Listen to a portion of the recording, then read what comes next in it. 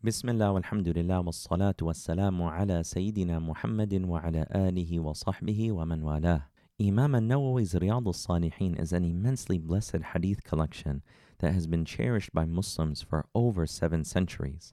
In this series, Sheikh Yahya Rodis gives brief commentary on each of the hadiths in this collection, helping us to follow the sunnah of our beloved Messenger sallallahu alayhi wa sallam.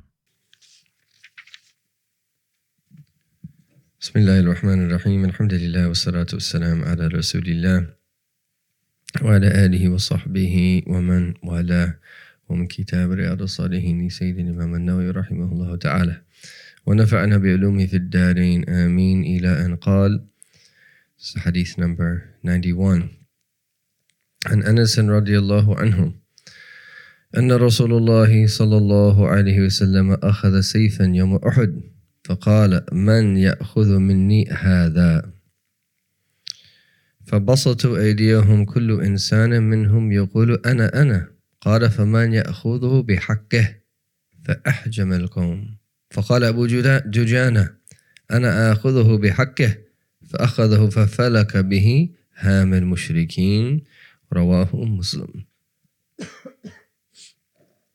So this hadith is narrated by Anas, that the Messenger of Allah sallallahu alaihi wasallam took a sword on the day of the Battle of Uhud and said, "Who will take this from me?"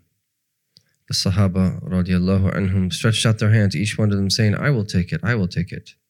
Then the Messenger of Allah sallallahu alaihi wasallam said, "Who will take it with the responsibility which it bears, and with its haqq, and give it its due right?"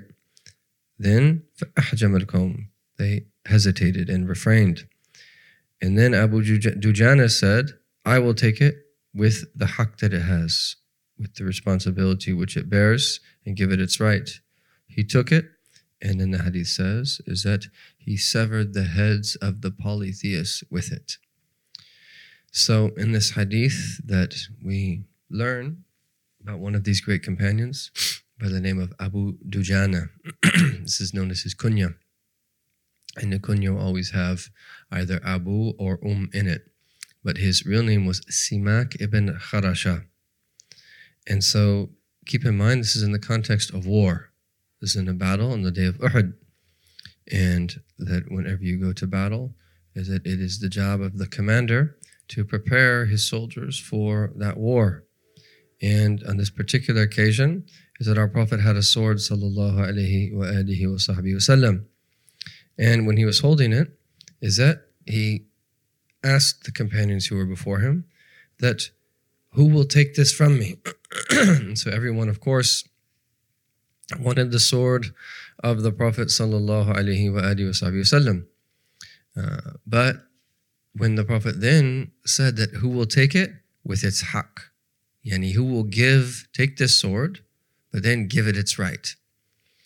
And we have clarification from other narrations, is that Abu Dujana asked the Prophet ﷺ, or it was said to him, is that, "O Messenger of Allah, what is the right of the sword?" And the Prophet responded, is that you use it to fight the enemy until that the sword bends. In other words, is that you proceed right to the enemy without wavering, and you don't turn back, and you fight solely for the sake of Allah subhanahu wa ta'ala. And then in that narration, Abu Dujana said, "Ana akhudhu," is that I will take it. And then he fulfilled the right of the sword, and he proceeded directly into the face of the enemy, and he fought on that day. And we have another narration that's mentioned in some of the books of Sirah, where Az-Zubair ibn al-Awam, is that he said that initially when the Prophet ﷺ gave Abu Dujana the sword, he said, there was something that I had in my heart. And of course, no one would question the decision of the Prophet ﷺ, but meaning he wanted to be the one that also fulfilled its right. So he said, "Wallahi la'anzuranna ma yasna'." I'm going to see what he's going to do with the sword. So he was following him in the battle. So look at this is war. Imagine being in a war, literally. You could lose your life at any moment. But this companion that knew there was something special that this other companion had, because the Prophet ﷺ gave him the sword. So he wanted to see what actually transpired in the battle. So he said that I followed him. And Abu Dujana put a red cloth, he tied a red cloth on his head. And the Ansar used to regard this as a particular declaration, that they call this the headcloth of death. Anytime that you tie this upon your head, khalas, that means this person is heading that straight into battle, and that might not come out alive. And he recited some lines of poetry, Abu Dujana, and then that proceeded right to the battlefield. But Abu Zubair said, every single enemy that he confronted, he said that he immediately that put him to an end. Is that he fought that way, he fought that day in the very best of ways. And there's another narration in the collection in some of the other books of Sirah, where there was a particular individual that was seen on the opposing side. Is that what he was doing? He was going around to all of the wounded. This was on the opposing side. He was going around to all the wounded and giving them the death blow. And one of the Sahaba saw this from a distance, and he was hoping that Abu Dujana would meet this individual, right? Because he saw how many Muslims that he was killing. So he's hoping that Abu Dujana, and then they got closer and they got closer until eventually that they met. And that when they met, they went back and forth a little bit. One of them struck the other, one of them struck the other, until that Abu Dujana that gave him the death blow. And they mention this in the chapter of hastening to do good, is that this is how it is that we should be. Is that whatever good it is that we're doing, we should do so with resolve, and that not have anything get in the way. And as we mentioned previously, is that when it comes to the various verses in the Quran or the Ahadith that relate to jihad and relate to war, we take them as they are and of course understand them in the proper context. And every culture and every civilization that has a warrior class that they respect. And we also have a warrior class that we respect as Muslims. And that not only were these just wars, that these were wars that our Prophet ﷺ was commanded to engage in by the Lord of the heavens and the earth. And were it not to be for these wars that were fought, you and I would not be sitting here saying La ilaha illallah Muhammadur Rasulullah, reading about these stories. And then of course we understand jihad in our own context in the proper way. And as we mentioned, the jihad of our time is jihad of nafs, and the jihad of the mujtama. We do our best to uplift society. But this shows how these people were. And we oftentimes just enjoy ourselves in the comfort of our home and are very comfortable in our own setting. But this was the life of the companions. And that every so often they were forced to fight. And our Prophet fought 27 battles himself and sent 47 saraya, that he sent 47 armies to go fight.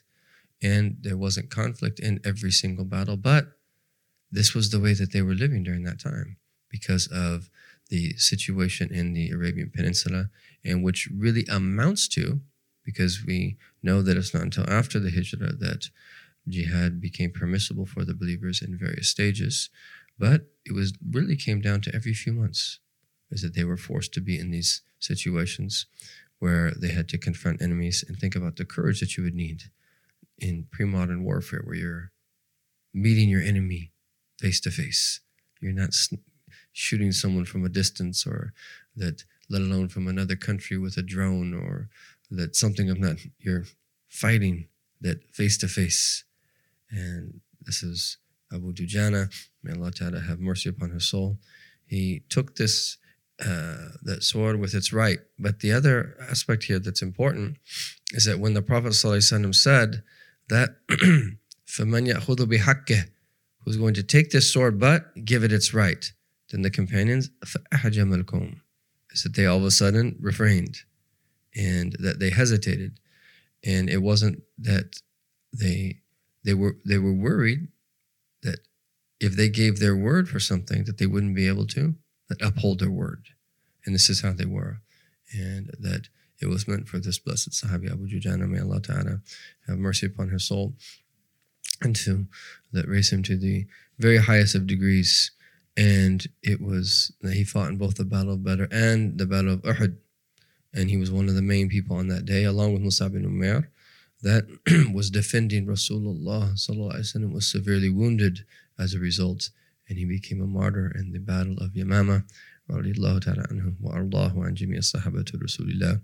May Allah ta'ala bless us to be able to follow in their footsteps and to adorn our hearts with the blessed character traits that they had, and to use it to serve the deen of our Prophet Muhammad sallallahu alayhi wa sallam wa sallallahu ala sayyidina Muhammadin wa ala alihi wa sahbihi wa sallam. Alhamdulillahi rabbil alamin. Thank you for listening to one of Al-Maqasid's online educational offerings. Our mission at Al-Maqasid is to cultivate holistic learning environments rooted in knowledge, devotion, and service by providing full-time, part-time, online, and community programs. For more information, please visit our website at almaqasid.org and connect with our other online content at almaqasid.org/connect.